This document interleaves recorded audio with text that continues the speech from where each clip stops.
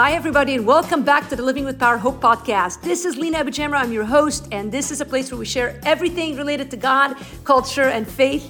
We love God's Word, and I hope that you have, if you've been here before, I hope you found this podcast to be helpful. And if you're new, welcome. We love having new people. Listen, big holiday season. We're excited to be sharing it with you. Happy Thanksgiving. Merry Christmas. We just love you. We love that you've checked in with us. We drop new content every Thursday on the podcast. And this week, we're going to read you another chapter. This is incredible. We've never shared the second chapter of the book for free.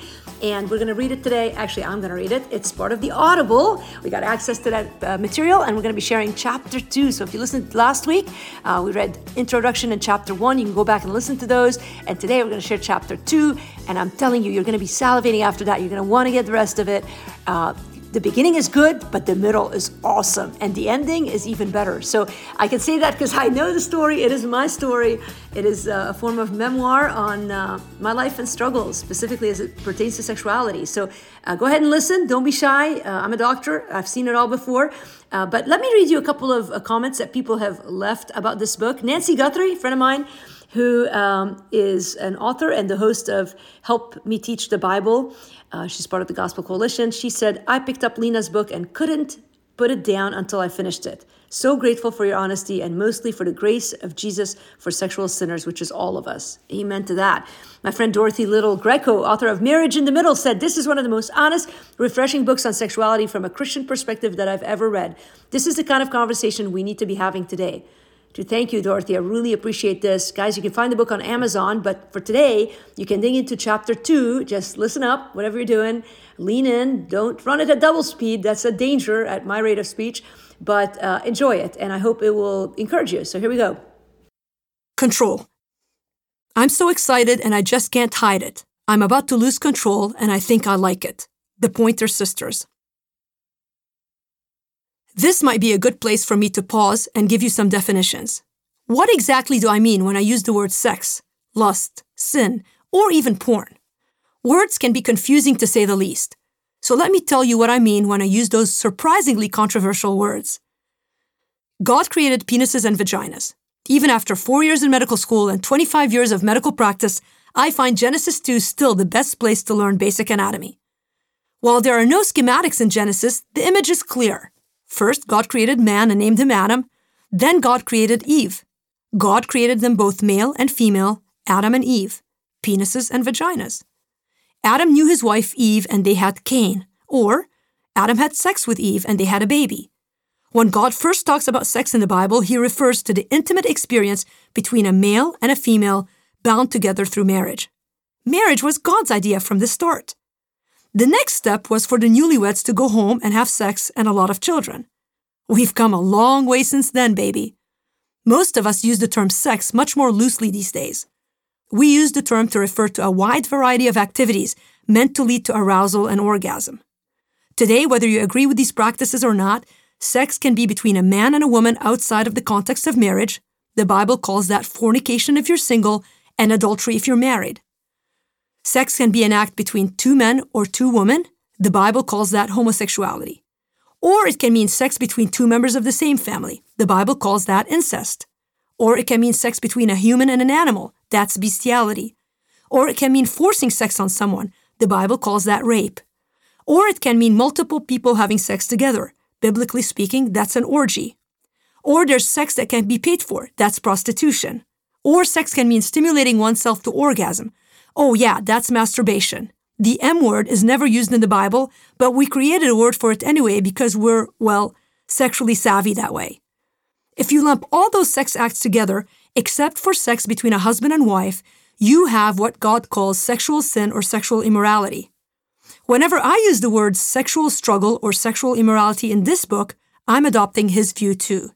If you're not a Bible-believing Christian, this is where you might be tempted to stop reading the book and ask for your money back. I can understand your frustration. I should have warned you from the start that this book is written with a biblical perspective for followers of Jesus, although I did think that my mentioning the fact that I'm a 50-year-old virgin would have given that up. But hold up a second. Maybe it's wishful thinking on my part, but I'd love for you to stick around a little bit longer. I have a feeling that we have a lot more in common than you think. Anyway, what about lust? What exactly is lust? The dictionary defines lust as an intense and unrestrained sexual craving or an overwhelming desire or craving. The Bible always uses the term lust with a negative connotation to reflect sinful longing. I like to think of lust as wanting something at the wrong time and in the wrong amount.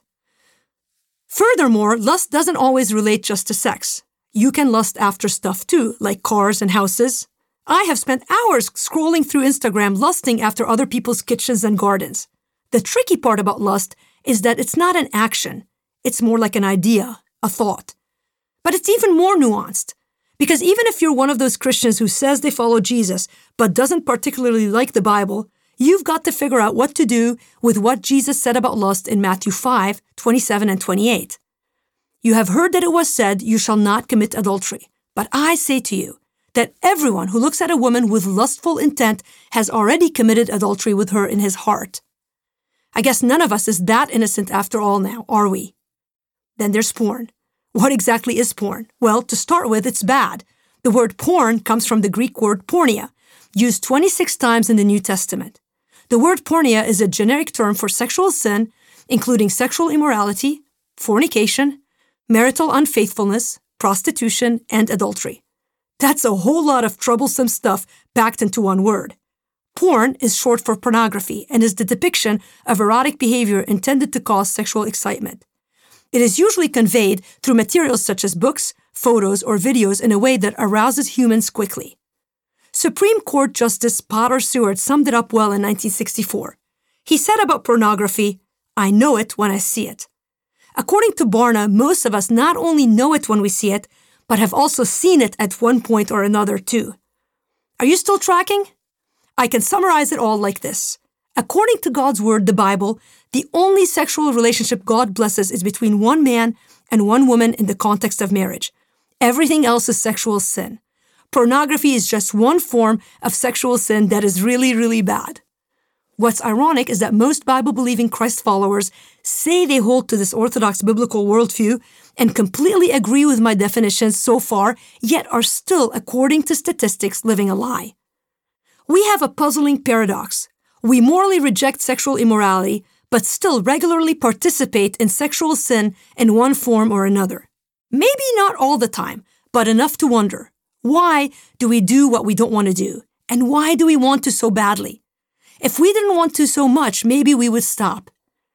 I haven't done a poll yet, but in the scientific way of most ER doctors, i.e. my gut instinct, I would venture to guess that there isn't a Christian leader whose life has imploded by sex scandal who didn't at one point tell themselves, "I can stop this anytime." I've told myself the very same thing in a million different ways. I can stop anytime. I've got this. There's nothing to worry about here. I don't have a problem. I can control how far this goes. Guess how successful I've been at holding that? Yeah, right. I practice my porn through reading. Too soon to fess up? Well, the cat's out of the bag now. I suppose you can say that I'm a respectable sinner. None of that computer screen nonsense for the most part. My pattern of sin is typical for women. Don't believe me? Consider 2 words. Colleen Hoover. I just checked the Amazon bestseller list and can confirm that there are not 1, 2, or even 3 Colleen Hoover all-around best-selling books, but 5 in the top 25. That's a lot of people reading a lot of steamy romance novels. Hoover admits she writes at least one erotic sex scene in each of her books. I started off reading pretty vanilla love stories. It was a good way to kill time. I used to scour the Reader's Digest G-rated love stories back in the 80s. It didn't take me long to move to steamier novels. I didn't think I had a problem back then. It was just innocent reading. I mean, who didn't love a kid who checks out books at the library? I had things under control. I'd grow out of the habit soon, especially when life got busier in college. While school did eventually occupy my time, summers off were the perfect time to unwind and pick up old habits. For someone who studied all the time, finding an escape in fiction was a gift I cherished. I noticed that I started pushing the envelope on sexual reading content with time. What used to satisfy me didn't anymore. I remained under the illusion that I was master of my impulsives. In time, I got used to juggling my sin habit with my Christian responsibilities quite successfully, I might add. I was still convinced I could kick the habit anytime I wanted to. It was just a matter of deciding when I needed to. My plan was always that I'd get married and start living a real love life instead of a fictional one. I think we can agree by now that that was wishful thinking. 3 decades later, not only were things spiraling out of control, but I was wading in waters with riptides threatening to pull me under. I wish I could do what others have done and shake off what I know to be true. I would tell myself to stop denying myself, be free, express myself, run like a cheetah in the wild, and be who I was meant to be. But where does it stop? When are one's impulses finally expected to be controlled? Is there ever a line in the sand where we must indeed finally deny ourselves? And says who? What if what looks like self-denial to you is different than what it means to me? Who gets to decide where the line in the sand is drawn? Is it finally bad when one moves from a book to a screen? And how much porn on a screen is bad? Does a minute matter, or is it bad only if you spend more than 5 minutes on a website? Are images as bad as videos? Are sexual images between a man and a woman more acceptable than images between 2 men or 2 women? What about age groups? Is it more acceptable the day after someone's 18th birthday? And is porn bad when it's on a porn site, but more acceptable if it's built into the storyline of a movie? Where do you draw the line? When does control overrule the great spirit of sexual freedom we've been told we deserve? We talk about control, but what control? The moment you allow lust a toehold into your mind is like letting a mouse into your house. Before you know it, an entire population of mice is squatting in your attic. It's impossible to get rid of them without a miracle. We naively think we're the exception to the rule. We figure that even though everyone else has absolutely no control over their lust, somehow we do. If it were that easy to just say no to sexual sin, most pastors who have blown up their lives and ministries due to a sex scandal would have stopped before their demise. If it were that easy to just say no, I would have done it back in my Reader's Digest days. If it were that easy to simply turn off our sexual impulses and just say no to sexual sin, we wouldn't be hearing about 68% of church-going men and 50% of pastors who regularly view porn, or the 76% of Christians aged 18 to 24 who actively and regularly spend time searching porn sites, or the only 13% of self-identified Christian women who say they never watch porn, which leaves 87% of Christian women who have at some point watched porn. What usually starts out as a small and innocent sin can quickly morph into a cascade of more shocking sins than we ever dreamed we would commit. How easily we lose control. Ironically, in every other area of our lives, we tend to be control freaks. I've seen over 150,000 patients in the last 7 years as a telehealth provider. I know because we keep track of every measurable detail in telehealth. And here's what I've learned from my vast experience with people. Humans are indeed control freaks. We try to control almost every single situation in life. Some of us try to control outcomes by using anger and threats. For example, my patients will warn me that if I don't give them what they want, they'll report me to someone. Others of us use kindness to control the outcomes in our lives. We think if we smile enough and say thank you enough, the person on the other side of the counter will do what we want. Still, others of us use emotions like humor or tears to control situations. No matter the strategy we use, when all is said and done, most of us are control freaks except when it comes to the things that we ought to control, like our anger, or our spending, or our eating, or, as I've come to learn, my lust. When it comes to stopping certain sinful sexual patterns in my life, I get a big fat F. Why is that? Why can't I stop doing what I know as a follower of Jesus that I shouldn't be doing? I've been told that I have an addictive personality. Is that why it seems impossible to control my sexual impulses? While my sexual impulses don't seem to have harmed anyone else in life so far but me, try telling that to the victim of rape or abuse, or even to the wife of the pastor who has just been told that her husband has been having a 6-month-long affair with someone else. I don't buy it. I can't give in to the notion of pinning sexual mishaps on addiction. It just feels lazy and dishonest. Why then are so many of us unable to control what we so naively thought we could? Whether it's the porn addict who promises his wife that he can stop anytime, or the woman who swears she'll never have another one-night stand, or the Christian couple planning to marry but still single and vowing never to go that far again, we seem powerless in the areas of our lives where we need to be. It's exhausting to say the least. Here's a thought.